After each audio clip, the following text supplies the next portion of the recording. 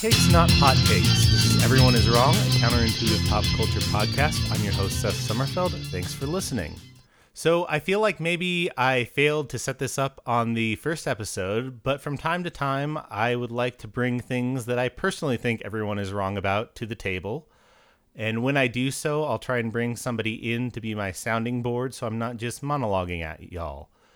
So with that said, this week I'm punching a hole in my crappy apartment wall to let out all the anger I've been storing up for years thanks to my less than idyllic relationship with Noah Baumbach's Oscar-winning 2019 film, Marriage Story. Everyone is wrong, but I am not. My couples therapist for today is returning champion Nathan Weinbender. Thanks for coming on, Nathan. Thank you for having me back. I hope I think I'm the first return guest. Is that correct? No, you're the first. Well, you're the first person to do the bouncing off the ideas from mine. Actually, Jason Baxter did 2 episodes. He did the first Star Wars one, and then he did the Neon Demon. So, I see. Because okay. Jason it's is still an honor, regardless. Jason is just the person who has thrown me like 50,000 pitches because he likes a bunch of controversial things, so he's always the fallback. Good. That sounds bad, Jason. If you're listening, you're not a fallback. You just have a bunch of ideas, so I feel confident in going to you. Yes, exactly. That's a better way to put it. But how are you doing on this day, Nathan? I'm doing just fine, thanks, Seth. How are you? I am surviving another Monday recording this time. So we'll just hop right in and let's get into the background of Marriage Story. Marriage Story is a 2019 film written and directed by Noah Baumbach about a couple getting divorced. It stars Adam Driver as Charlie Barber, a critically acclaimed avant-garde theater director in New York City, and Scarlett Johansson as Nicole Barber, his lead actress in a bunch of the shows, and wife. The couple are beginning a divorce, with Nicole and their child Henry moving to Los Angeles so she can shoot a TV pilot. While the couple had initially planned to split with little drama, soon lawyers get involved, played by the likes of Laura Dern, Alan Alda, and Ray Liotta, and it becomes an ugly custody battle over where their son will live. That's essentially the core of the movie. Drama and comedy ensue from that. The film was one of the most awarded films of 2019. It was nominated for 6 Academy Awards: Best Picture, Best Director, Best Actor, Best Actress, Best Original Screenplay, Best Score by Randy Newman, and Best Supporting Actress. It only won one of those awards, Laura Dern for Best Supporting Actress, a category which she dominated that year, picking up dozens of awards. It was named a top 10 film of the year by both the American Film Institute and the National Board of Review. Before we jump into critics, we'll just talk a little bit about our own personal experiences. Nathan, when kind of did you see this movie, and what were your kind of initial thoughts and feelings toward it? I first saw it when it came out, and I was lucky enough to see it during its very brief theatrical run. It was one of those movies that Netflix decided to put on big screens so they could, be eligible for the Oscars, which paid off for them in at least one case here. And so I got to see it at the local art house here with a really small audience. But it was one of those movies that, as it was unfolding, and I'm sure we'll talk about this, I wasn't totally sure about what kind of tone Baumbach was trying to strike. And so for a good half hour, I felt kind of pushed and pulled back and forth between these two kind of warring tones. And then by the time it had gotten into, the procedure of the divorce and, the legal minutia, and basically how, and what I think the movie is kind of about is how this entire system is just designed to make people turn into the worst versions of themselves in order to win this battle, essentially. I got really caught up in it, and then it got to the now famous confrontation scene between Adam Driver and Scarlett Johansson, and I was just completely blown away by that scene because it didn't feel phony to me. It didn't feel artificial to me. Now, of course, in the interim, it has been memed. That was we will definitely dive into that. Memes. Yes. And so I hadn't experienced that yet. And And so I loved it. I walked out of the movie. I saw it with my wife actually, and we walked out, and I think we afterward, and we had some drinks and we talked about it. And then over the next couple weeks, the movie hit Netflix, and I started seeing all of the takes online about it that I thought were just completely bizarre. I wish I had more of them at my fingertips, but it definitely seemed like this movie did not benefit from most people seeing it on a streaming service and probably watching it, in the background while they did other stuff. I saw it on the big screen where my attention was captivated by it the entire time. I did see it again after the fact on streaming and liked it again, but I had the benefit of having seen it once before in a theatrical setting. So maybe that colored my feelings toward it, but it definitely seemed like a movie that got a lot of accolades, as you said, a lot of buzz out of festivals. The critical reviews were glowing, and then it seemed like once it hit streaming, the social media takes were kind of all over the map. And in a lot of ways, I thought I didn't agree with them, or I thought they were kind of coming from odd places. So yeah, that was kind of my roundabout way of saying I really like this movie, but I know that there are people, including you, that do not agree with me. And it was broadcast all over Twitter in late 2019, if I remember right. It's interesting because I watched it first on Netflix and didn't see it in theaters, but I also feel like it's kind of one of those situations, what you're talking about, where maybe Twitter world isn't exactly the real world. Because, So for example, critics and audiences both like this movie according to kind of some of the sources you can go. On Rotten Tomatoes, it's 95% among critics, 96% among top critics, and still has an audience score of 85%. So, wow. There's maybe the dissidence on Twitter and kind of the memification of the movie, but it still has a very high audience score. Might be mocked among certain circles, but it's generally held up as a good movie. It's not divisive, basically, amongst, the majority of people that have seen it, it sounds like. Right. So I'll dive into a little bit of the critical response.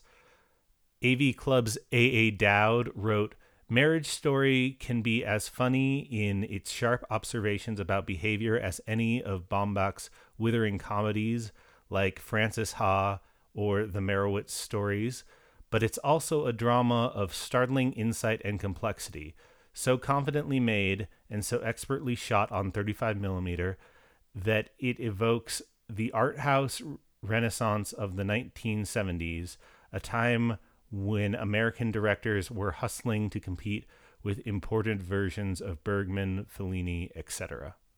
It's weird that he categorized Frances Ha as a withering comedy, but we can get to that later. Yeah. Barry Hertz of the Globe and Mail wrote, I'll now offer my preemptive condolences to any couples who decide to watch Marriage Story together. Neither of you may survive the film. Its eagerness to peel back the ugliest of our emotional impulses will inevitably hurl questions at every intimate interaction you've ever had. This is a film like the very worst cases of divorce that will break people. But unlike some rock bottom uncouplings, Marriage Story is not cruel. It is only honest, which can be the freshest hell of all. Maura McDonald of the Seattle Times penned, It is a movie full of moments and details that resonate. An exquisitely awkward Halloween night sequence as Charlie desperately tries to show Henry some fun on a lonely second round of trick-or-treating, the quiet, relentless beige apartment Charlie rents in Los Angeles in hopes of getting custody, the warmth of Nicole's extended family representing another loss for Charlie. The hurt hangs in the air between these two like a fog that won't lift.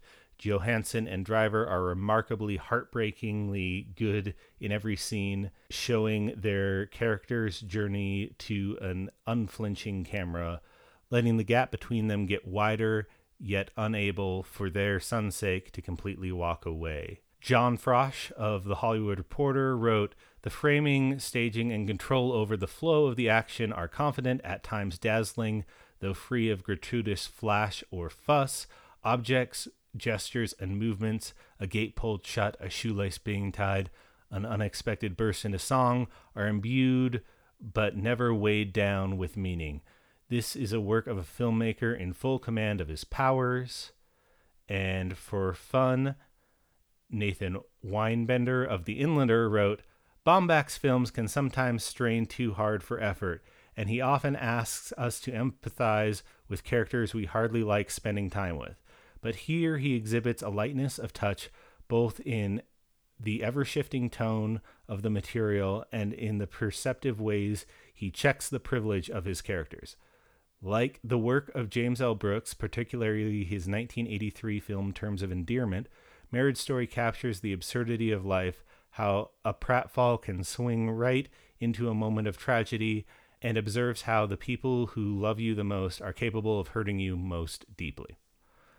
And just for a counter, this one is the one that really blew me away in terms of the positive reviews. 2 reviewers hit on the same comparison that just frazzled me. Okay. In a doozy, Brian Truitt of USA Today decided to make this comparison. Like Saving Private Ryan of divorce comedies, Marriage Story puts its audience in the thick of all the complicated feelings, bitter domestic rumbles, and lawyer fees that come with such a disillusion, with enough hopeful and hilarious moments to balance out the emotional devastation. And then TV Guide's Jordan Hoffman also wrote, in a way that Saving Private Ryan showed us, as best as it could, what battle is really like, this takes us through the indignity and anguish of what 2 caring, mature, likable people go through when splitting up and figuring out child custody. So weird. Apparently this is a Saving Private Ryan movie, according to the journalistic pillars of USA Today and TV Guide. Maybe like Saving Private Ryan had been on cable like the night before, and both of those writers caught it. I was going to compare it to, now that I'm thinking about it, like less like something like Saving Private Ryan, which I agree is an absurd comparison, as like it's closer to something like Kafka, where the Adam Driver character gets stuck in this nightmare of bureaucracy and red tape and all of these provisos and asterisks that he keeps encountering. Yeah. Like every time he takes a step where he gets a new lawyer, he finds a new law firm, he has to take 2 steps back because he realizes X, Y, and Z has to line up, and it's just a totally unfair system. But I don't think that Saving Private Ryan, I don't think they do any paperwork in that movie. No, I think the Saving Private Ryan comp is supposed to be that it's just like, I feel like this movie would have to be like 12 times more intense and brutal. There's like one scene of yelling in this movie, essentially. Yeah. And it's just like, this isn't what a horrible divorce is. No, and I also kind of want to push back against the critics who are talking about how devastating it is, because I think the thing that I like about this movie is that it doesn't go quite that far, because they're both miserable at different points in the movies. I mean, Adam Driver is miserable through most of it, but I do think there are moments of, kind of almost farcical comedy. There's a sense of hope throughout it. And if anything, like, they seem to have more respect for each other than other movies about divorce that I can think of. Even something like Mrs. Doubtfire, I feel like is those 2 characters dislike each other more than Adam Driver and Scarlett Johansson do in this movie. So That's what I like about it, is that it doesn't go completely over the line of like, this is just a miserable experience being with these 2 people. Right. There are moments of joy and optimism throughout it. So yeah, a lot of those takes, even though I agree with the general, positivity, feel of it, right. I think, overstate the sadness of the movie a little much, I think. I guess, I mean, to that point, the screaming scene, Adam Driver like tells Scarlett Johansson's character that he wishes she was dead, and then they like hug. And it's like, it's not like... Yeah. And in that moment, I mean, to me, that moment is indicative of not just their relationship before all of this, because we only know them, we see them at the beginning in these montages where it's the 2 of them explaining what they love the most about the other person. But then the rug kind of gets yanked out from us, and we realize that this is just an exercise that like their divorce counselor or their marriage counselor is making them do. Right. So we only know them post breakup. But in that moment where she has empathy for him after he says something unforgivable to her, I think it's because she understands why he would say something like that. And she understands that this entire process is so bloodthirsty and cutthroat that she has had to, because she wants to win this custody battle, she has to basically do these horrible things to him. And she kind of understands it in a way and knows that he doesn't mean it, but she kind of, but he kind of does. I don't know. I think there's a lot of nuance in that moment that a lot of like entire movies have tried to capture. And I think he gets it in that one moment, but maybe you don't agree with me there. I think we'll get to that. We can Okay. fine slice it a little bit more when we get to those points. But before we get to that, there was not a lot of critical dissent, but a lot of the dissent kind of came in the form of the contextualization of the movie, whether it be, do we really need another story about divorce between like privileged white people who don't really have anything that bad and it's not really that devastating to them, or thin slicing and being like, actually, this is slightly misogynistic in the way that Driver's character is compared to Scarlett's character, things like that. Kyle Smith of the National Review wrote, I don't find catharsis here. All I see is a kind of cinematic therapy session. Baumbach, a director who is in a long-term relationship with one actress, Greta Gerwig, and divorced from another, Jennifer Jason Leigh, who did indeed divorce him in L.A., and with whom he does have a son, maybe exercising some demons here.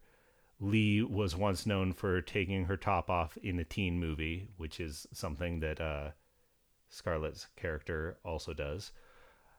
Fansided's Kristen Lopez wrote, there is nothing inherently wrong with Marriage Story. The characters here are well written and the performances are solid. But it's impossible not to see it through the lens of divorce itself. What should feel authentic can often feel hokey, sanitized, and a fairy tale of what divorce could look like if people just got out of their own way. In fact, it's often hard to get over Marriage Story's hokey qualities because of how bougie the whole thing feels. Marriage Story is a tough nut to crack. It feels too clean, too perfect, too cold cloning of a divorce, but one that never gets at the heart of anything. So not a lot of criticisms, but those are some of them. So I guess I will launch into my own 5 reasons why I am not on board with it being as highly regarded as it is. The first of which is that Scarlett Johansson's emotional swings don't totally work for me in this movie. In this performance, when Scarlett Johansson is kind of measured, like in between, when she's just like not in the super angry or super happy or super sad, I feel like her performance works well. And, you know, she was up for Best Actress for this role for the Oscar. But all the moments when she is super angry, when she is yelling, when she is crying, when she is like gleefully happy around in the theater sense, it always feels just high school play overacting to me. It's a weird thing. It just, I don't ever connect with her emotions as authentic when they're the big emotions. When she's kind of working through stuff slowly, it clicks, but when she's reaching for it, it really just feels like she's reaching for it in this movie in a way that even like Jojo Rabbit was the same year and is a sillier movie, but I feel her character is actually more grounded in that than in this one. And even when she's doing emotional peaks in Marvel movies, I buy them more than I buy them in this movie. But I know I would not go that far. Yeah, no. I think that I think that's just, this might be a personal thing and it might be tough to kind of debate, but I found her performance in this really compelling. And I mean, like you said, for so long, she has kind of been doing these action blockbusters where they give her one moment of emotional catharsis Right. where she's upset about something like, oh, I can't have kids, or oh, the mission's going to be over soon, or whatever. Or I need to like And sacrifice myself or whatever, all that kind of yeah, stuff. yeah. Spoilers, I guess, but at this point, I don't know what to tell you. Um, yeah, I don't really buy those, but that's also because I don't really buy the emotions of those kinds of movies Right. as much as I find them entertaining popcorn films. I found her completely convincing in this movie, and I also think that a lot of the sort of too muchness that these people have in their real lives comes from the fact that they are theater people, and theater people are by nature just intense That and is kind a of fair overplay things. that is a fair And I criticism. also and I also think that when you're constantly surrounded by that sort of, the emotional peaks and valleys that this movie shows, if you're around that in real life, it is going to kind of, seep into your own behavior. I would also say that for about 90% of the movie, she is kind of quiet and Right. and considerate. The moments you're talking about, I think, are rare. I mean, if they don't work for you, they don't work for Yeah, you. that's why I differentiate. I don't think Scarlett Johansson is like bad in this movie, because most of the time I Mm-hmm. think she's really good in the more composed moments. That's Yeah. the thin slicing of this point, is just like the Right. emotional. And I mean, some of it is, I also don't love this script, and some of it is in that, like, when they have a fight, when Adam Driver's character is giving her notes about the show that they do, and like one of them Yeah. is that you still can't cry on stage, and then it like immediately cuts to her in bed crying. I'm just like a little, I it's just a little much for me, that kind of thing. Okay.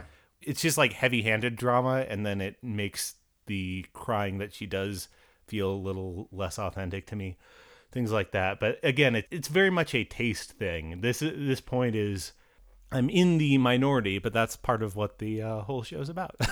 Yeah, right. Well, do you have similar problems with the Adam Driver performance, or do you think because he has arguably more explosive moments and bigger dramatic moments than she does, even, especially in that fight scene where he's the one that really explodes. Do you have the same problem with his performance, or do you think he carries it off better than his co-star? I do think he carries it off better, but it's also partially because he's kind of just asked to do those couple moments of like rage, Hmm. and he's not asked to be like, there's never a moment where he's like gleeful in a silly way, like the just, again, it's partially the theater person thing you mentioned, but it's just like, even the when they're doing like theater warm-ups at the beginning and Scarlett's just like dancing around and like so joyful, it's just like, it's a little, it's theater people stuff, but it just seems a little hammy to me. And there's never a moment where Sure. like Adam Driver's, it's part of the script. It's just like he's put in a spot where he does have like the outburst where he punches the wall, and he has some other ones where it's more he's like simmering and like angry and can't, but it's not as big and showy as the things that the script asks Scarlett to do.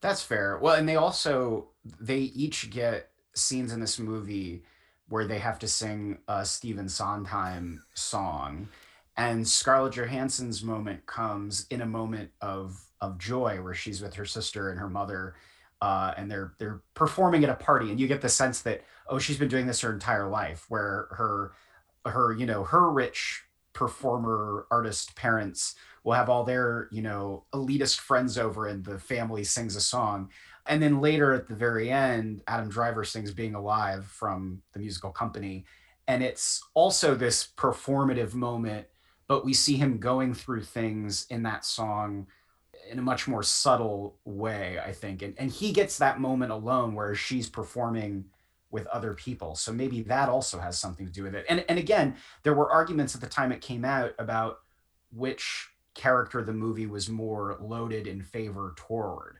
Mm-hmm. What and I don't know if you want to, if we can get into that now, or if you want to save it.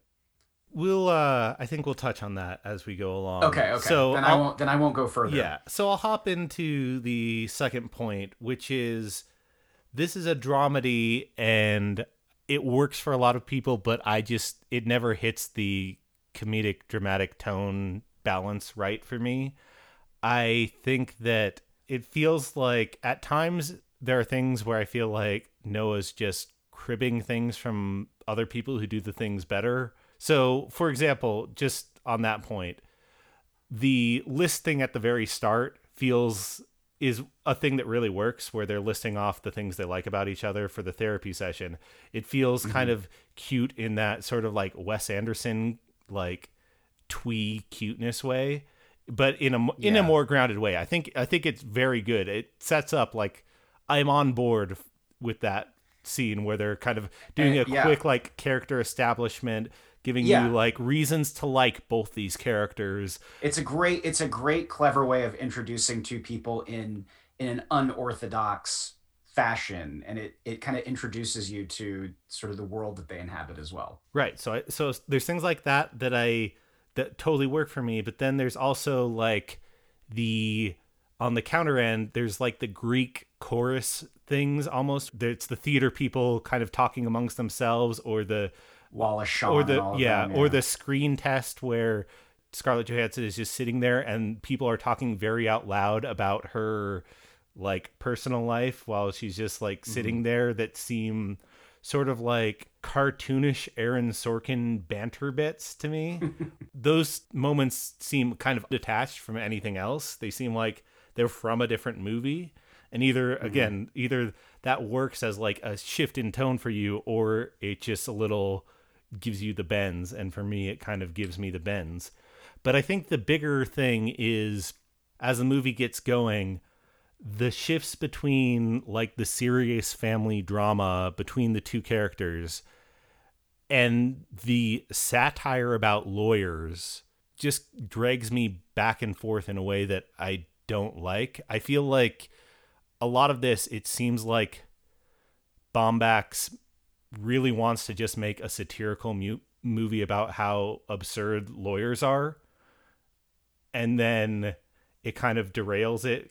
You know, again, it depends on your point. Like, if you are taking this as lawyers bring out the worst in every person, then like maybe that clicks more for you. But for me, it's the lawyer scenes are so kind of over the top in comparison to the non-lawyer scenes that it just detaches me from like an emotional connection in the movie. So like the lawyers, like Ray Liotta's the big manly lawyer, and he keeps forgetting like the characters' names and things like that.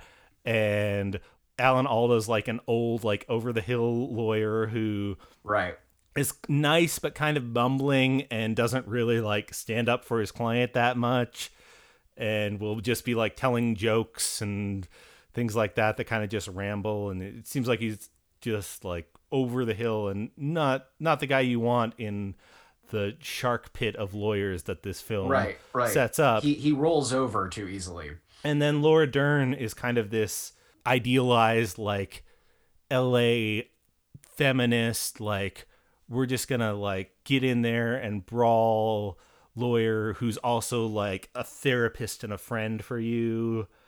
And it's just all this lawyer stuff is done in like a pattery, slapsticky without being physical. It's like that kind of tone.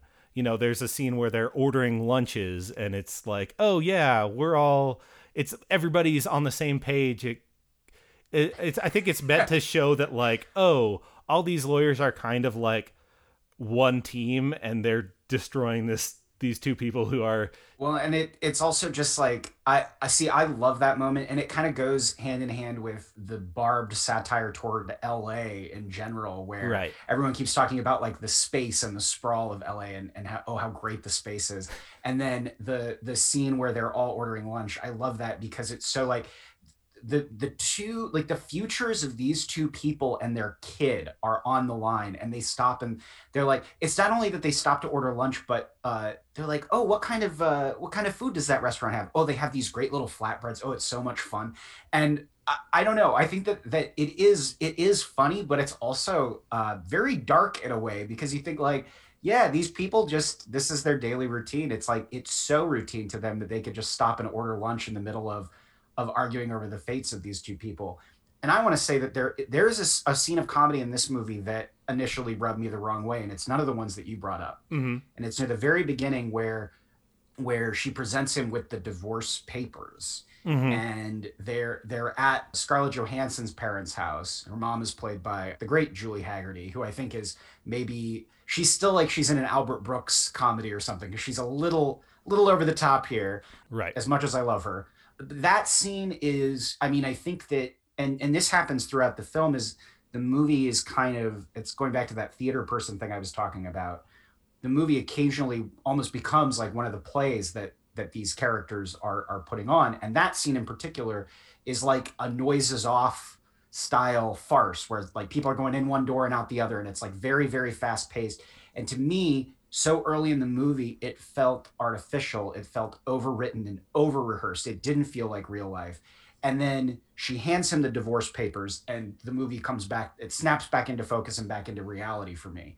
So the first time I saw it, that scene was really off-putting. And I thought, are they really going to be going for this kind of broad Frances Ha style comedy that has worked for Baumbach in the past? And Mistress America was another movie he made that had this kind of pitter patter kind of screwball banter to it. Right. And I thought, this isn't going to work. But it's really the only scene like that in the movie. And so that is a moment where I do think the tone kind of gets away from him a little bit. Mm-hmm. But I think he reins it back in. And I think in particular, I was kind of upset at award season that Alan Alda wasn't getting more love for his performance.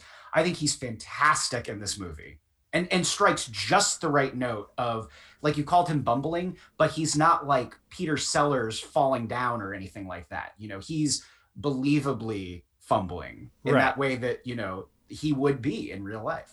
Right. Like he gets his glasses confused with his secretary's glasses, and they're both just like, oh yeah, like I was wondering why my glasses weren't looking right. Yeah. You know, there's a little moment too where he's always looking for like free food. Like he's always grabbing like the free pastries and like the meeting rooms. And there's a beautiful little moment that's always stuck with me, where Alan Alda is telling Adam Driver this anecdote. He's filled with anecdotes and jokes, like so many, you know, 80-year-old dudes are. And as he's telling it, he walks up and he tries to get coffee out of one of the coffee carafes, and it's empty. Yep. And then he goes to the next one and it's empty too. And he just goes in and he just keeps telling the story. And I just remember watching that and being like, that's so in keeping with this guy's character, is like, he's just going for the free coffee, but there isn't any anyway. And there was something really quietly funny about that to me, at least. Yeah, I'm not saying that there aren't funny moments in the movie. You know, like the point you brought up about how there's like lots of space out here is brought up multiple times. Yeah. And Adam Driver's character just gets frustrated with it. And it's very, funny, because if you've ever, you know, been somewhere else, you know, somebody talking up their city, there's always something that they like is a point that everybody brings up, and you're like, I don't care about that at all. Yeah, we get it. You get all 4 seasons here. We know, like, that's one that always comes up about like certain parts of the Pacific Northwest. All 4 seasons. Yeah. There's moments like when Adam Driver is singing Being Alive, where I'm just not sure what to feel like on the comedic to dramatic spectrum, because it's kind of one of the final moments of the movie and feels like it's supposed to be this drive home dramatic kind of like, oh, he's understanding something and he's getting his sense off, but it's also kind of absurdist because he's just like doing karaoke when a piano is playing all of a sudden, and everybody's like, suddenly like, that's not absurd though, because these people, they go to that piano bar and they probably sing and annoy every customer in the restaurant like every Saturday night. He's probably performed that song multiple times. You keep discounting the fact that theater people can be very obnoxious in public. I'm from a family of theater people, so I understand. Like, so these are more obnoxious than usual theater people. Yeah, I mean, I've done I've done like plenty of improv stuff with a bunch of theater people and stuff like that. There's degrees to which like things can be theater people world or improv world and like seem absurd, like the Mike Birbiglia movie Don't Think Twice, which is like an improv movie, and I've heard criticisms of that movie where it's like these characters seem like too quirky or weird, and I'm like, no, that's kind of like how improv people are. Right. But I feel like this is maybe it's just the New York theater people that I'm just like not on board with and not connecting with. Yeah. And I don't think that you're wrong, though, in the observation that he is sort of, I don't want to say straining, because I don't see it as straining, but he's definitely amplifying. He's turning up the volume on some of these things, right, so that they come across as more comic and maybe more broad. And again, if that like particular the whole flavor things, doesn't work for you, none of the lawyers are grounded characters except for maybe Alda. No. Well, and here's another weird comic moment that happens. I mean, you mentioned in the review portion at the beginning the trick-or-treating scene, which I think is kind of funny in sort of a hangdog kind of way. Right. But there's the moment where the sort of family mediator is over and observing Adam Driver and his son in his very sad bachelor's apartment in LA. Right. And he accidentally cuts his hand and has to go to the emergency room. He slits his wrist, actually. Yeah. Oh yeah. With the pocket knife. It was like his son was like he mentioned that he does a trick with the knife, and that it's like that's right. That he always like will have it out and then like pull it back, so it looks like he's going to be cutting himself, but he doesn't, and he shows it to the family mediator, and he's just like, oh, and then he passes out. Yeah. Yeah, well, and that's a moment of obviously, I mean, you have a person, falling down and passing out. Like it's almost a pratfall, and it's so absurd that you laugh.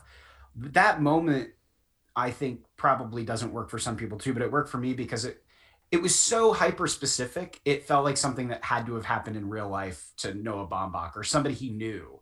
Like and of course, like, when you want to be on your best behavior, when you want to put forth your best self, that's when you fail the hardest, right? And he's overthinking himself, and there is kind of an irony there because he's this exacting director, and he's like, oh, you have to do this, I'm giving you all these notes, and he's just flailing at a role that he should be good at, which is this kid's dad, and he's overacting and overperforming, and it just fails for him. So there's comedy in that, I think. Right. Yeah. And again, I'm not saying that there's not comedy here. It's just that because some of the comedy is so big and because some of the comedy maybe doesn't work for me, then it sort of detracts from some of the dramatic points. And then also some of the dramatic points are a little, heavy-handed, be it I mentioned the crying and then like can't cry on stage and then I cry right here. Or things like when the gate is closing and it's like, oh, there's a wall coming up between the two of them. And it's just like, okay, I mean, I get it, but also like, I get it. Well, in terms of the dramatic moments, obviously we talked about the now famous two-hander scene where the apartment punch scene. Yes, everything finally boils over. That's like the centerpiece of this movie, and it was memed a bunch, and I think to this movie's detriment. So yeah, that I wanted to kind of get to that point because there's a element where the memes to this movie have become funnier than anything that's actually in this movie. Well, yeah, but they're funny in a way that has nothing to do with it's completely decontextualized from what the movie is even about or what that scene is about. It's just those images are like disassociative. Yes, but I also do feel like there's something to be said that when your most dramatic, like, key scene is looks super comedic when you remove the context, it's not like the best thing. Like, I mean, like A Star Is Born had like the meme with like the window rolling down and like I want another look at you, but also that's not like the key dramatic linchpin scene in the movie. Well, there's also the famous bunker scene from the Hitler drama Downfall, which has been memed a million times, and that is a movie that still, I mean, if you watch it now, you can't separate your knowledge of that meme from the movie, but the movie is still powerful. I also think that the fact that it got memed, so many people saw those memes or saw that, because so this is one of the things I remember from that viral kind of thing that I was talking about earlier, was somebody took the scene, the fight scene, or like a 2-minute section of the fight scene and put it on Twitter and said something like, "This is supposed to be good acting. This is terrible." And it was like, is this what movie criticism is now? Is we take something completely out of context and then put it in a 2-minute frame and put it up on Twitter so people can be like, yeah, this is stupid. And I kept seeing all of the takes about Marriage Story stemming from that scene, which it makes sense. It's the centerpiece of the film, as I said. But I saw a lot of people saying that when he punches the wall, that the movie was, you know, somehow glorifying physical violence in personal altercations, that the memes were proof that the movie wasn't taking their emotions seriously, that it was a misogynistic film, which you could, you know, argue that convincingly, I think, but based on, and a lot of people that were making comments about the acting hadn't seen the movie. And it really infuriated me that it was like, this is like the worst of critical discourse, is when we take something completely out of context, we turn it into a meme or a viral comedy thing, and then the original meaning of the thing is completely lost because this takes precedence. And so even though I've seen some really funny memes from the scene, I kind of feel like it's a shame that it got memed that way, because I don't think that people, I mean, it's possible people will still watch it having seen the memes and find it a powerful piece of acting. But yeah, robbing something of its context just to get, you know, retweets on Twitter is incredibly stupid, and I wish people would stop doing it. Right. The scene doesn't totally work for me, but I also, that was before the memes, but I grant that point. I would also say, just because it is tangential, I fell into the trap of one of those recently. There was somebody put up a 2-minute clip of like the newsroom and like one of its like most dramatic scenes or whatever. Is it the one where they're on the plane? No, it's one where like they're trying to scramble to see if like Gabby Giffords was like dead or not after she had gotten shot. And it is, I am very much on board with your point of like, don't remove things from contextualization. But if you watch that clip, I will find it and send it to you, and I'll post it on like the Everyone Is Wrong Twitter. But it's so like, I don't know how I could not contextualize this as like not horrifically bad. There are a lot of those within the Aaron Sorkin oeuvre, if you will, because he is so serious, and that's the thing, is like this scene in particular in Marriage Story is the most serious in the film, and it's a shame that I mean, people are missing, like you said. I mean, even if you don't like it, there's so much comedy in this movie. So maybe that's why it was memed, is because, well, it does have comic elements in it, but they memed the scene that's like the most serious in the entire movie, and it kind of cheapens it a little bit. But I think the scene still works within the context of the movie, and also the way that it's filmed, the way that it's edited. I think the cinematography and the editing of this movie, I don't think get enough credit because it's not showy or flashy. But I think the way that scene is shot is really impressive and really brings you into the intensifying emotions of that. And also the fact that throughout that argument, you're going back and forth about who you think is in the moral right within this particular argument, because she says something and you're like, well, she's got a point. And then he says something and you go, I think he's got a point. And I feel like the whole movie, I know people don't agree with this, but I think the movie is pretty even-handed about the right and wrong of these characters. I don't think there's a villain of the piece in terms of Scarlett Johansson versus Adam Driver. I know it leans more towards Adam Driver because that was Baumbach's experience, but I don't think Scarlett Johansson comes across as the villain in this movie at all. I know some people thought that, but the villain of the movie is the legal system that has led to all of this, essentially. And maybe even the lawyers that you talked about, who are kind of the vultures of this. I do think that at the start of the movie, it seems very tilted towards Adam Driver's character, and Scarlett's Yeah, for sure. character seems a little like irrational and flimsy and just, all over the place. But then it makes Adam Driver's character look worse as it goes along. Again, it's partially like the thing with the high peak emotions where it's like a little bit, it's much less like direct. It's not somebody throwing a hysterical fit. It's somebody being like, kind of ignoring their kid a little bit and things like that, where you're like, okay, maybe this guy isn't the hero. I guess I'll seed that into my third point, which is sort of the thing that rubs me a little bit wrong. And I'm just going to define it as the Baumbach of it all. There's multiple levels on which it's slightly disappointing for me from Noah Baumbach's perspective. In part, I should say Francis Ha is maybe one of my 5 favorite films, and I think pretty much all of his other films are at least good, if not something that I'm rushing out to tell people. It feels like this is kind of one of those situations, a little bit like The Departed, where it's just like, this guy is getting his flowers for not his best movie. Sure.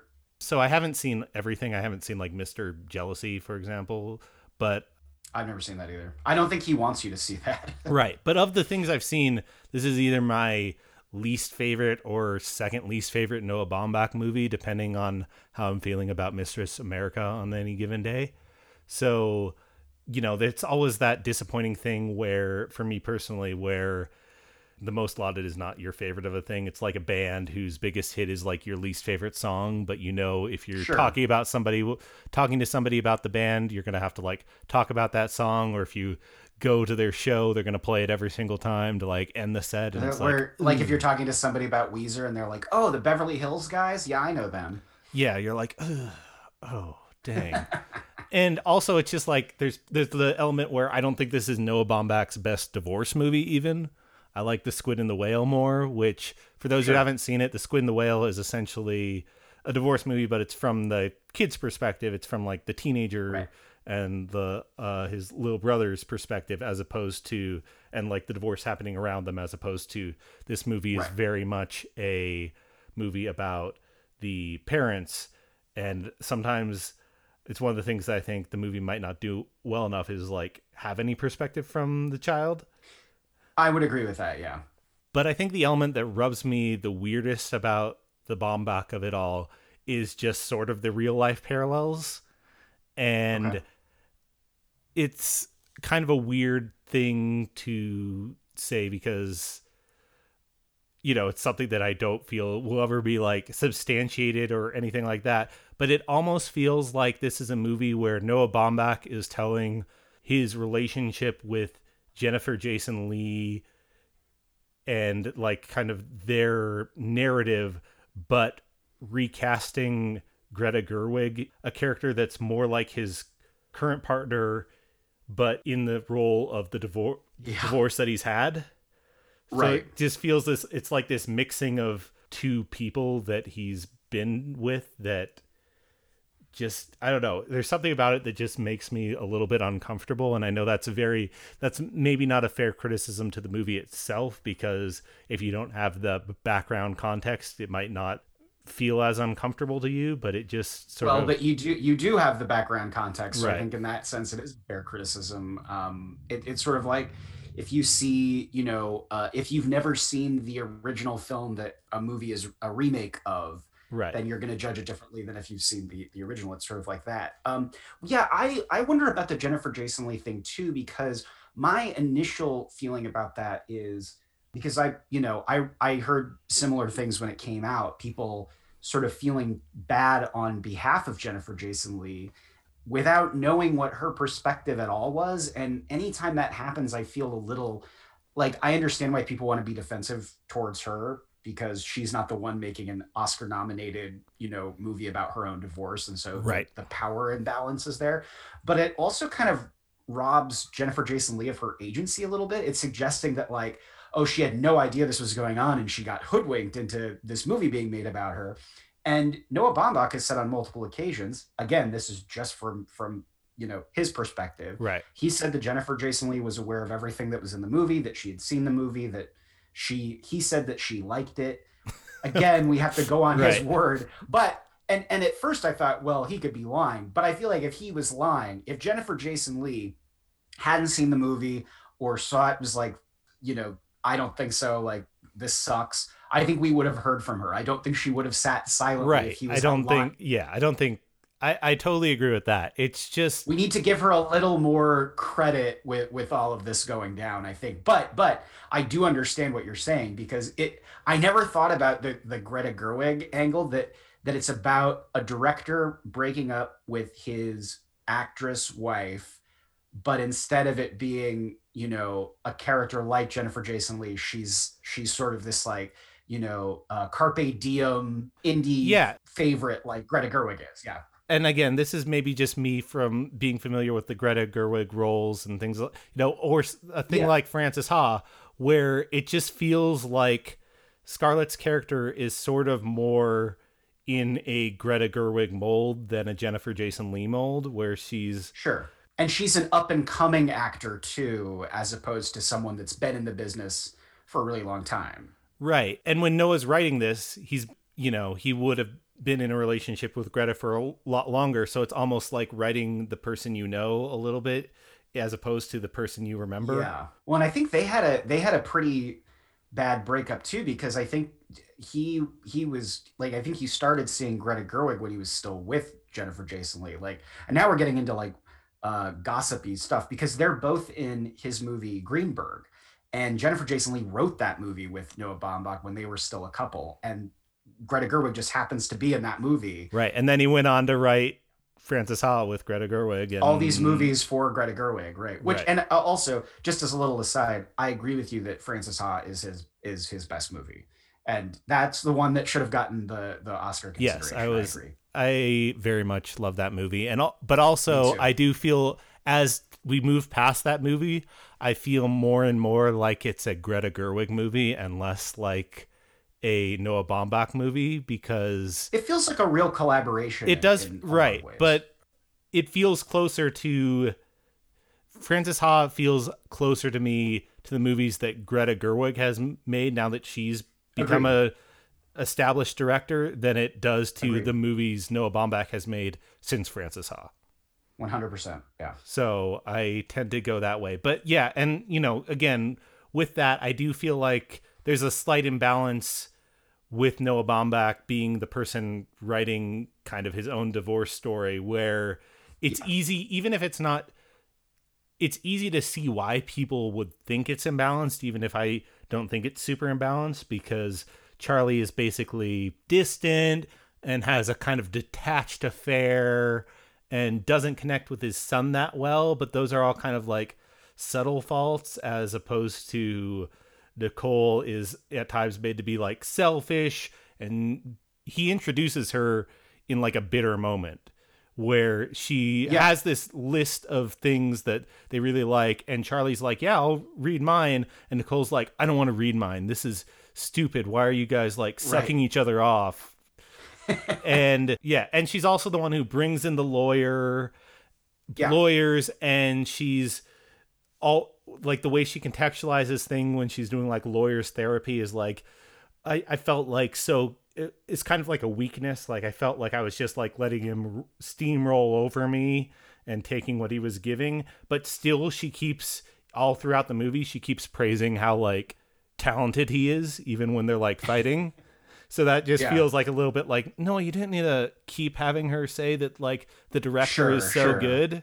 Well, what I was going to say is that I think the movie does kind of start out that way, and yet at least my perception of it is that by the end of it, or at least by the midway point, I understood why she had gotten lawyers involved, because when something like this happens, you kind of do have to get lawyers involved. And the point of the movie isn't that she never should have gotten lawyers involved. I don't think that's what the message of Marriage Story is. I think the message is ultimately, like I said before, is that when lawyers get involved, the system is set up in such a way that it's going to completely screw over somebody even if they don't deserve it. And I think she comes to realize that as it goes on, but it's like, but what else? She's sort of damned if she does and damned if she doesn't. And I think that there are moments where she comes across as the villain because Charlie thinks that she is. And of course he's going to think that way. But I think the more that you get from her perspective of the movie, and you could argue there's not enough of that, I think you come to understand that she isn't a villain at all. And when you compare this to the other most famous divorce movie, which is and custody movie, which is Kramer versus Kramer, I mean, that is a much more, and which I happen to really like, but that is a much more one-sided depiction of divorce and custody because Meryl Streep, who's the wife and mother in the situation, she goes missing for most of the movie. And so the whole thing is like, wow, what a great father Dustin Hoffman turned out to be, and what a terrible mother, she just disappeared. And I think by the end of it, you also do that same, at least I do when I see that movie, I do the same switcheroo where I go, I understand why she left. So I don't think it's quite as imbalanced as some people claim that it is, but I understand why they would say that. And maybe she does need more seat. That also could be why you don't respond to her performance as much, because she probably does have less, if you were to add it up, less screen time than Adam Driver. Possibly. I mean, yeah, it can be boiled down, like if you're doing a really not like a half paid attention watch of it, it would be very easy to be like, oh, there's a dramatic woman and a mostly composed man, and who has one outburst where he punches a wall, and that's like kind of it. But for the most part, he's a be, and look how cute Adam Driver is while he does it. I think that's how a lot of people saw this movie. And I don't think that's fair. Incorrect viewing. I don't think that's fair, but just there's some parts of the real life parallels that just feel a little icky to me. I get it. Well, and there's so many filmmakers and New York intellectual filmmakers who have made entire careers out of mining their own personal lives for dramatic content. And either you and the more you know about their personal lives, either the richer the films become or the more problematic the films become. And I guess it just kind of depends on what side you come down on. I do wish, because I actually Googled this, I went to see if Jennifer Jason Leigh had ever spoken publicly about this movie, and I couldn't find anything unless there was, some interview she did that just isn't, easily Googleable, but it doesn't seem like she has spoken about it. But Baumbach claims she likes it, is what he said. So yeah, but there's absolutely no chance that if she was like, fuck you, this is trash, that he would be like, oh yeah, she hated the movie. He would just wouldn't bring it up. He probably wouldn't say anything at all. Yes, exactly. I agree with you. And I think that, and again, if he was lying about it, she wouldn't just let him lie about it. I don't believe that would happen. I think she would be like, wait. But so, I could also see her being like, watching it and being like, well, it's well made. I don't enjoy any of this. And I'm not, well, and I know it's going to be up for all these awards. So I'm just going to be like, if I just say that I like it, he'll leave me alone. We won't have to talk about it. Well, and at least this movie didn't come out the same year that she was on the award circuit for The Hateful Eight. Yeah, that would have been that would have been real. It's like that year that Catherine Bigelow and James Cameron were competing for Best Director. There was just that added element of oh man, what's happening behind the scenes there. So at least she dodged that bullet. Yeah. So I'll get into my fourth point, which is maybe a sort of pedantic one, but it's one that I will make regardless. And that is, just calling the movie Marriage Story is a lot for me. Just the title. Okay. It might seem like picking nits, but a little bit. Because naming yourself something so generic and direct is kind of asking for the audience to imbue it with a sort of sense of universality that I don't think it kind of has. And, I guess first off, the fact that it's called Marriage Story instead of Divorce Story is 4 degrees too twee cute for me. Get it? It's a marriage story, but this is what marriage really is. It's about breaking up. But yeah, it just, the title is burdening itself sort of, and that's kind of crazy because while it is, it does walk you through the steps of a marriage falling apart, it is so hyper specific to Baumbach's experiences in so many ways that it doesn't have that sort of universality that I feel like you need if you're going to call your movie Marriage Story. It's like a bi-coastal divorce between two artists' parents. One is literally directing the other. There's the niche theater world. The Scarlett's dad was a gay man who married his mother and before passing away. There's high-priced lawyers. There's MacArthur Genius Grants. There's breaking into musicals. This all sounds totally relatable to me. I don't know what you're talking about. It's just, I don't know. It's just the specificness of it, and with that, it's just, I don't know. It's a, again, maybe like just a cuteness, kind of like being like, nudge, nudge. It's Marriage Story. It's this thing, and it just, the specificness of it with that title is just a lot for me. That's fair enough. I don't have much to add to that because I can't think of a better title. Not that Marriage Story is a good title necessarily, because I think all of the things you brought up are perfectly valid. But I'm just not good at coming up with better titles than that. But yeah, and I think that kind of makes sense. And I think a lot of people did sort of kind of push back on the movie a little bit, because it is sort of like, what problems, like you all still have roofs over your head, and you all like you got a genius grant. Of course, by the end of the movie, he spent like, I think the movie, again, getting back to what I was saying about the legal system, I do think there is something of a universality in the sense that anybody that gets involved in the legal system will lose a lot of money. And it doesn't matter if you have a lot of money going in or very little money going in, you will lose most of it.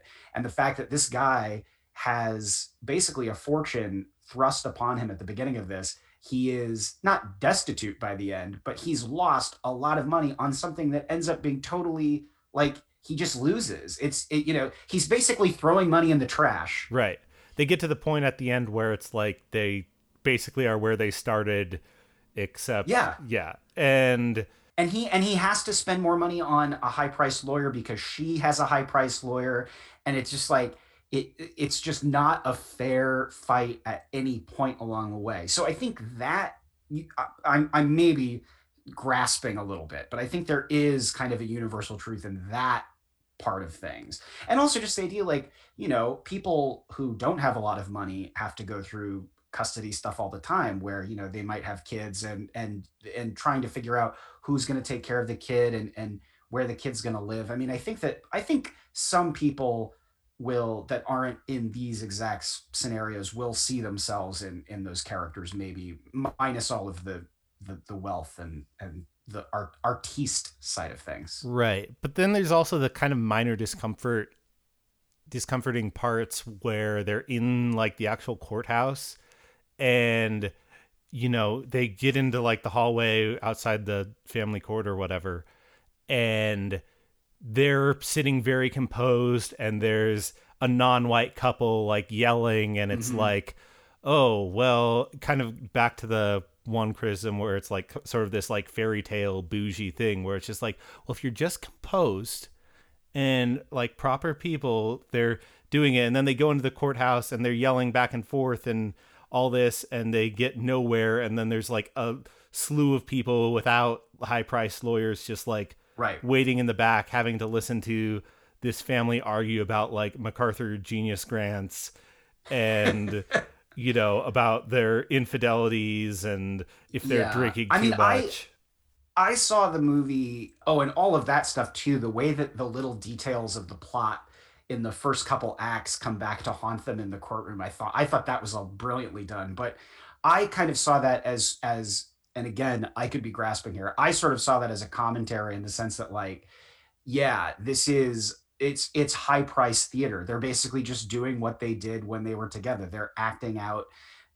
It's like this moral thing where, they're fighting over something that ends up being, they just kind of end up back in the same place they were when they started. And there are people out there with actual problems who don't have the money to do all this high price theater. Like that's kind of what I saw it as, but maybe I don't know if Baumbach intended that or if he really is that that tone deaf about class issues, which he very well could be. It would not surprise me if he was. If you watch his movies, there's not a lot of You might, class yeah, distinctions. you might think so. Yes, yes, yes. Very true. In the world of Noah Baumbach, like everybody is like a book critic or an artist, or they like work on the board at a museum. Like that's everybody's job in a Noah Baumbach movie. But I mean, he really did grow up in that world. Like right, his it mother is his was, world. I think, an art critic. You know. Yeah, I don't have a problem with him like writing what he knows. It's just sometimes it gets a little sometimes like, what he knows is a little insufferable. Yeah, I agree. Yeah. It's a little pretentious, a little insufferable, a little insular. For sure, for sure. I guess this is a good spot before I move on to my last point to also just bring back, again, it's Marriage Story, and it's about like this custody battle over the kid, Henry.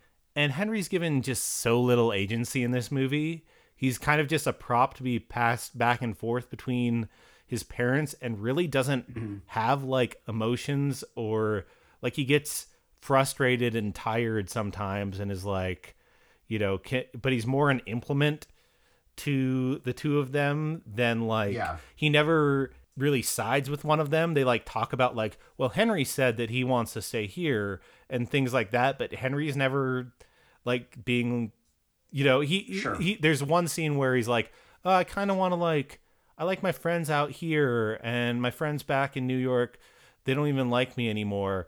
But like that's as much, and it's still kind of done with like a sort of detachment that like the kids he never really has any emotional moments. He's just kind of like speaking out loud and not being affected that much by his parents living on two different coasts, other than like, oh, why don't you come and see me like more? I don't know.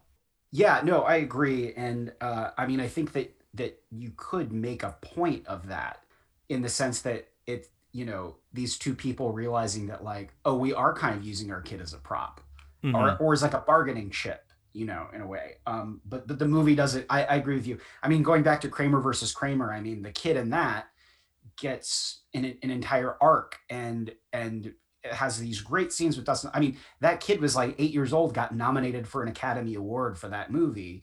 The kid in this doesn't have any Academy Award worthy scenes. We'll just say that. But yeah, I agree with you. I mean, that would screw a kid up at that age. And you're right. He doesn't really seem to have any attitude about it. Not that that character wouldn't, but because the movie doesn't really give him an attitude. Right. It just seems in a movie about divorce, having the kid just kind of be cool with it is just passive. Yeah. Yeah. Passive is sort of a weird look. And again, maybe that goes back to like Baumbach, writing into the script that his like worst characteristics is that he's like kind of detached from his kid. So he's like, maybe when he was going through the divorce, he like didn't notice his kid being like troubled by it. Well, and this is a long movie too. It's almost 2.5 hours long. And I wouldn't be surprised if there were a lot of scenes that eventually got cut, and maybe there is more with the kid in the original script, but I have no idea. So then I'll move on to my final point, which is certain to be my most controversial of these, is I just really don't like Laura Dern in this movie. I don't think her performance is good. Better watch out. The Dern hive's going to come after you. I just don't understand. Like, I like Laura Dern. I just don't understand the love fest for this, like her winning everything, where from my perspective, I just think her character kind of works the least of almost any of the characters. It just feels very soap opera to me like it's a parody character that doesn't feel human. It feels like just like a tool of manipulation, like Noah Baumbach writing like, oh, the like worst female lawyer that I could go up against, who's spouting all these things about how fathers are the worst thing when they're trying to like coach Scarlett for her interview. It's just like, oh, they're just the worst people. I don't know. It's almost like a comparative thing. Like, I think Laura Dern was better in Little Woman, or better even in like The Last Jedi in supporting roles, because she actually she doesn't have the like juicy speeches, but she's more relatable as a person. I just don't really take anything she says seriously. It just, again, kind of feels like that slapsticky parody, reaching for acting in kind of the worst way to me, and it does not connect. And I just guess I don't really see what everybody else sees. It was interesting reading through even just the positive reviews. Like, most of them like are like, yeah, Laura Dern's great, in like a sentence, and that's like the only time she's mentioned in like an entire review. And then it becomes such a, like, I don't know, hive mind groupthink that she is just sweeping every award category. And I know award categories aren't like the end all be all, but it just felt very weird to me in the moment that it was just like, oh yeah, she's like the lock. This is obviously Laura Dern's best performance, and we should just like mail in the envelope now. Well, I'll start with the Oscar stuff or the award stuff first, and then get to the performance itself. But we do see those narratives kind of come out every Oscar season, because the Oscars are the last big award that comes out now, and there's so many other awards, Critics Awards and Golden Globes and SAG Awards and BAFTAs that come out before. And you're right, she won every single thing. And I think the reason was because, first of all, like you said, she's been having really good years where she's in stuff. Right. And I think people are remembering like, oh yeah, Laura Dern's great. She never went anywhere. She's been around for, like going on 4 decades now. But I think people were kind of like, oh yeah, she's a really reliable performer, regardless of what kind of role you put her in. And I think the reason that this one got so much attention was because it's so consolidated. It's, she's on screen for probably 10 to 12 minutes. And all of those moments are big speechy moments, as you said. Right. And sometimes when a performance can be distilled down into 1 or 2 scenes, those performers win awards. I'm thinking of a lot of the performances in fact, there was actually, speaking of Twitter, there was a kind of a prompt going around that I really liked that was, who's a character that's in a movie for 15 minutes or less and makes an impact. And when you start thinking about those performances, a lot of them are Oscar nominated or Oscar winning performances, because it's so easy to see the fireworks of that performance in 1 scene or 2 scenes. Right. And so I think that's probably why she got it. And also those narratives just kind of develop out of both word of mouth, out of really good Oscar campaigning on behalf of studios or managers or whoever. Yeah. And so it was just time for Laura Dern to win an Oscar. I guess she'd been nominated, a couple times before, and it was this big showy performance in a movie that everybody seemed to like.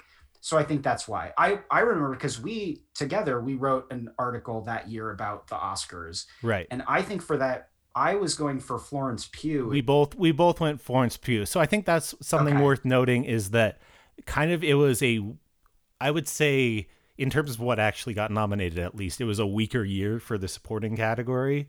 It was Florence Pugh in Little Woman, Margot Robbie in Bombshell, Scarlett Johansson in Jojo Rabbit, Kathy Bates in Richard Jewell, and then Laura Dern won it for Marriage Story. Well, and also Frances Pugh you would think would have the advantage in that category because of all those actors she's on screen the most. She's almost a co-lead in that movie. Right. Whereas the rest of them have and even Margot Robbie, I don't think she's a supporting character in that movie either. She's one of the 3 leads. But yeah, sometimes that doesn't work to your advantage, where if you have one really buzzy scene, the Academy notices. And I think that's what happened this year. As for the performance itself, quickly before we get into that, I wanted to do a little bit more on the Oscar talk, and then we can launch into the as performance itself. I'll talk about the Oscars as long as you want. Yeah. And I would say that year, the 2 performances that really weren't even nominated and got a little bit of award nominations as it went along, but didn't land, was actually Margot Robbie. I think was a lot better in Once Upon a Time in Hollywood, but that was a much subtler performance. But yes, I think she's kind of the heart of that movie. And if I think she's if you don't care about her and like enjoying watching her watch her own movie and things like that, if those don't work, the dread you feel near the end of the movie doesn't like have the same weight. But Correct. Again, it was just and that was a performance that was like, in some ways, like trying to be like pre-canceled ahead of time, where it's like she only has this many lines in the movie, and then people are like, why aren't you giving her oh my god, why aren't you giving her enough lines? And you're like, you watch the movie, you're like, no, she's got a great role in this movie. Oh Don't god, that be was line another counting. one of those. Yeah, you're right, totally out of context. Like, do you go around counting people's lines? Like, who does? Yeah, anyway, that was stupid. Yeah. I forgot about that. And then the one that really bummed me out that didn't even get nominated was Zhao Shuzhen in The Farewell, who's the grandma in The Farewell. Yes. And great pick. That movie does not work if she is not super entertaining and you don't like fall in love with her and you're not dreading her being sick. But it is still a supporting role because clearly like Awkwafina is the lead in that movie. So it's a supporting role, but it's a essential supporting role.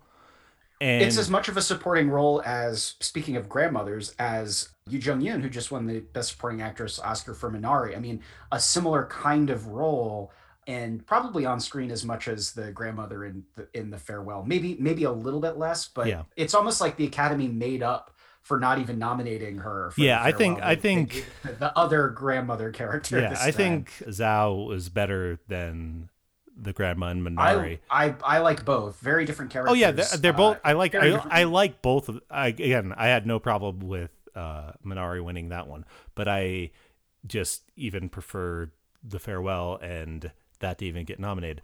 Yeah, no, it got totally shut out. And honestly, if Shuzhen Zhao. Is that, did I pronounce it? I probably butchered that. I apologize. But we're trying our best. If she had been nominated that year in supporting actress, I would have definitely been behind her. I mean, you're right. It's a remarkable performance, but I mean, part of the Oscar things that I always look at when I'm breaking this down, and I know we're getting very into the weeds with this, is sort of the degree of difficulty and like how many other people could have pulled off this role. And like Laura Dern, most people think she pulls this off great, but also I don't feel like Laura Dern is doing something revolutionary and adding nuanced touches that like other actors couldn't have done if they were cast in the role. But that's, again... Yeah, maybe. Go ahead and break down your opinion of the performance that differs. Well, yeah, what I was going to say is that all of the criticisms that you lobbed at the performance are the exact reasons I like the performance so much, is because it is this, I mean, she kind of comes in, she's this like Tasmanian devil of a character, just kind of destroys everything around her. And Scarlett Johansson's character just kind of has to sit there. And I mean, she almost is like rendered speechless by this woman. And what I like so much about Laura Dern's performance is that you're right, it is mannered and it does feel pre-prepared and it does feel, I mean, like a performance. And that's because this person is giving a performance. Think about how many times she's probably given this exact same speech. And she's trying so hard to convince her new client that, like, I'm this feminist and I'm going to fight for you. And it's all bullshit in a lot of ways, because she's just, I mean, she's doing it for the money. She's the most high-powered divorce attorney in town. And she is, as a divorce attorney, she is an actor in a lot of ways. And the way that she, I think you see it in that scene that we mentioned earlier where they're ordering lunch and the veil kind of falls a little bit and you see that, you know, she's not at that mode the entire time. And even the way that she's offering all of these specific foods and drinks to Scarlett Johansson as she's sitting in the office feel like, you know, kind of, it's almost like she's been sponsored to give these right. these it's the script within the script sort of thing. And yeah, 100%. I think that's what a lot of people respond to, and I don't, and I think that's just going to be like the basic, like, it rings untrue to me in a way that I know it's supposed to be untrue, but it's still right. It's still not working on the false untrueness for me. But I understand. I guess I can understand why people like it. I just don't buy it. And I would also say it's kind of weird that I didn't see this criticism a lot in terms of the Scarlett Johansson like being the weaker character. But basically she just subs one director for another director. Because she basically her life is being directed by Adam Driver's character. And then she's like, oh no, like I need to break off and be like my own like feminist woman stuff. And then essentially Laura Dern just takes over that role and directs her and controlling her. And that's not really a criticism, but it's just like, it's a thing that isn't brought up when they're talking about like the potential weakness of Scarlett Johansson's character is that she always is being led and doesn't like totally realize it until the very end where they're like, oh, we agreed on the divorce and like, but I'm getting you like one extra day because then you can say that you won. And Scarlett's like, wait, I didn't like totally. She like realizes at like the last possible moment that she's just kind of been being used the whole time. Well, and and then one of the moments that you realize that some kind of transformative thing has happened is that she's now going to be directing her own thing at the end. You find that out, so it's like she's taking control. Or actually, you don't even you find that early. They mentioned that like when they're doing the scene where it's the screen test that like she wanted to direct and stuff like that, and then the next moment you realize.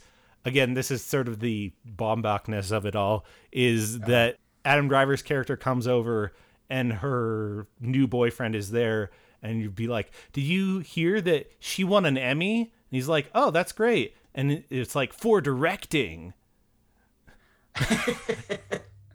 What a twist. The moment you realize that she's actually started directing is the moment that she's like won an Emmy for directing or something like that. And also it's like mentioned, like, it's just one of those weird things where it's like mentioned like during, or no, I think it's because she's nominated. That's fair. Because there's like, she was nominated for it because it wouldn't make sense that she won it because there'd be a ceremony. But it was like, oh yeah, she got nominated for best directing. And it's kind of just like, well, like Greta Gerwig did.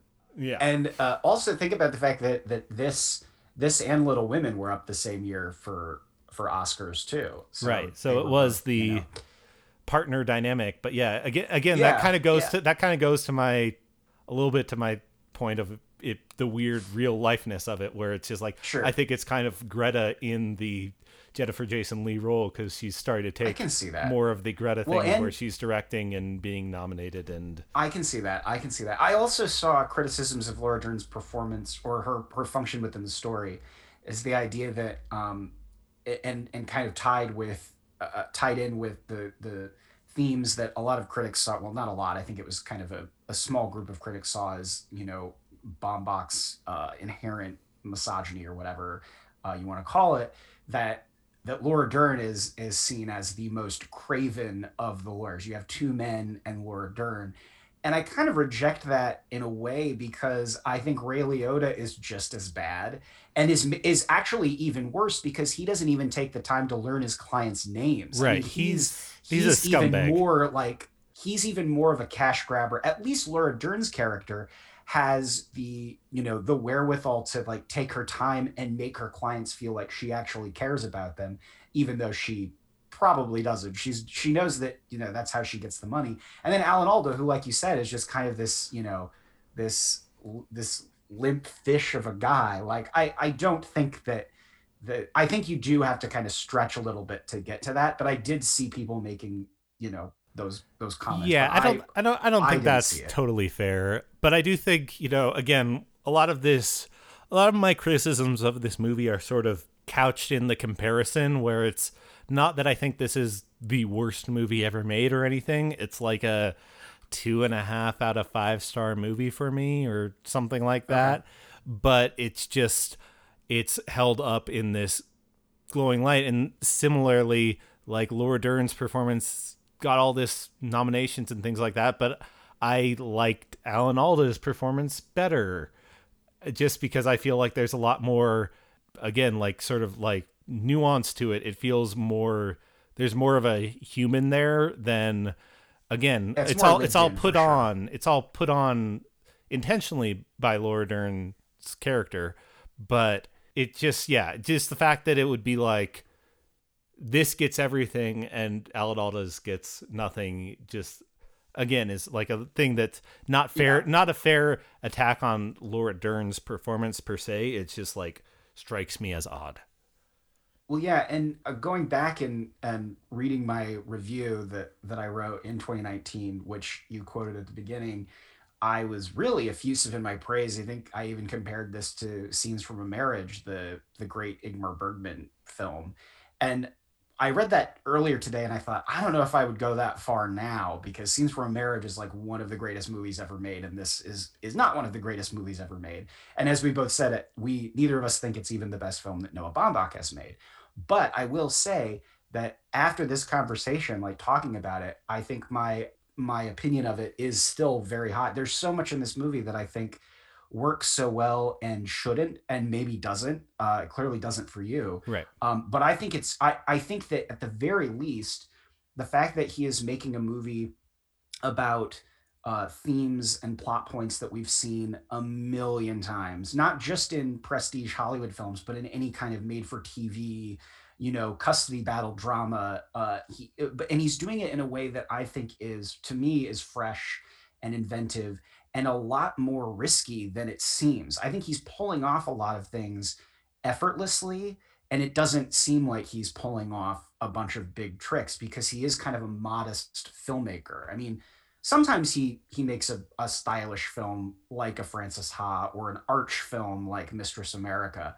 This seems very unshowy. It feels kind of plain. I mean, even the way that he shoots Adam Driver's apartment, which by the way is like the most LA apartment, I mean, they get it just right. It's like, yes, the vertical blinds and the one, the one plant by the by the couch, like it's just so right. But even the way that, that he films that, I think is really artfully done, but in a kind of, minor key sort of way. So I think this movie deserves as much credit as it got at the time.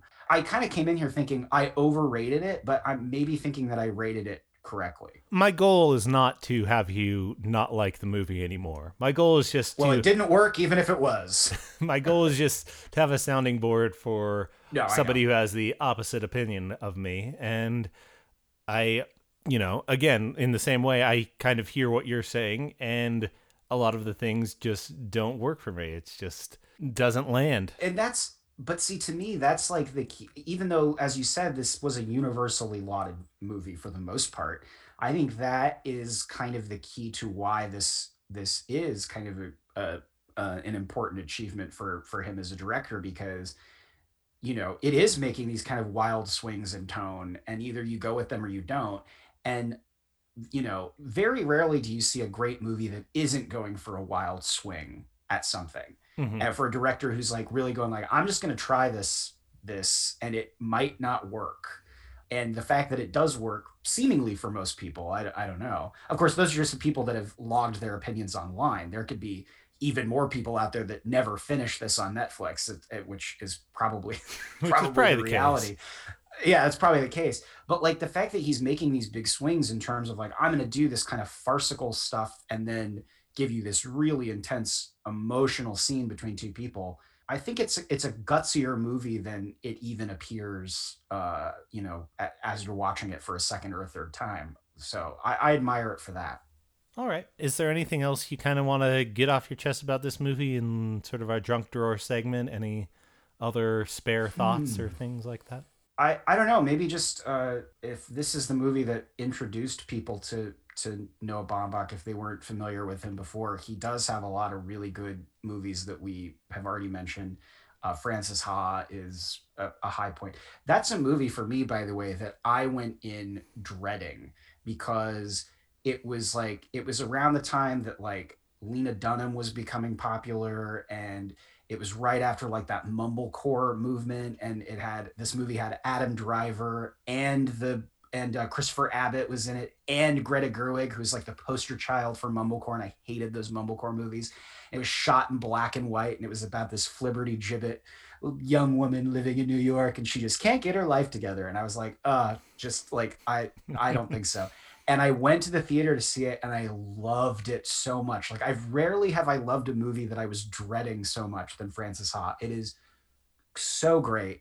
And The Squid and the Whale, which incidentally is the very first R-rated movie I legally bought a ticket for. Oh. I went on my 17th birthday by myself to go see The Squid and the Whale, which is what most 17-year-old boys do. They go see the new Noah Baumbach film. And I loved that movie then. I haven't revisited it in a long time. I feel like I should. Oh, and Kicking and Screaming, which is his first movie, is really good. It's sort of like a Whit Stillman-esque. He's still kind of finding himself as a filmmaker, but that's a really strong debut. I'm sure there's some things in it that don't hold up, but I remember really liking that one. All right. Well, thanks for coming on. Is there anything you would like to plug on the way out? Either any recommendations or things of your own or whatever? I don't think so. How about your show? You have a show. Oh, yes, I do. Because I forgot to plug that last time, so I probably should this time. Movies 101 on Spokane Public Radio. If you go to SpokanePublicRadio.org, and I think you have to go to like the programs tab, and they kind of make it a little difficult to find, but if you click around on that, you'll see it. That's my weekly radio show, and we review all kinds of stuff. I'm sure if you go back far enough, you can find our original show on Marriage Story. I don't know if the archives go far enough back for our Frances Ha review, but that's out there floating around in the ether somewhere. Yeah. Awesome. Well, yeah, I would just personally, since I guess this is my episode I can plug, just go watch Frances Ha, at least. If you haven't watched it, it's one of my favorites. Top 5 movie for me. I love it. I didn't realize you liked it that much, but it's not top 5 for me, but no, it's a kind of it's a big stretch to say it's top 5. So I'm not expecting it to be most. No, but it's a great choice. It's a great choice. It was definitely in my top 5 of that year. So and I just looked it up. It's streaming on the Criterion channel if you have that. So go watch it. Or I have the Criterion Blu-ray. So do I. Yeah, we are elite film people. We could be the protagonists of a Noah Baumbach movie with elitism like that. We would absolutely not be. As I'm podcasting from a basement in Montana, I don't think I'm going to be. I was going to say, we'd be like if we were in a Noah Baumbach movie, we'd be like the two poor writers at the table next to the annoying Noah Baumbach characters being like, oh, would those people just shut up about Proust already? Yeah, we're people who just spent an hour and a half talking about a Noah Baumbach movie, but we would be the yokels in a Noah Baumbach movie.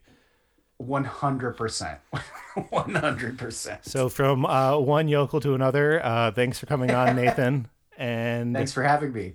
And remember, even if everyone mocks it, love the stuff you love.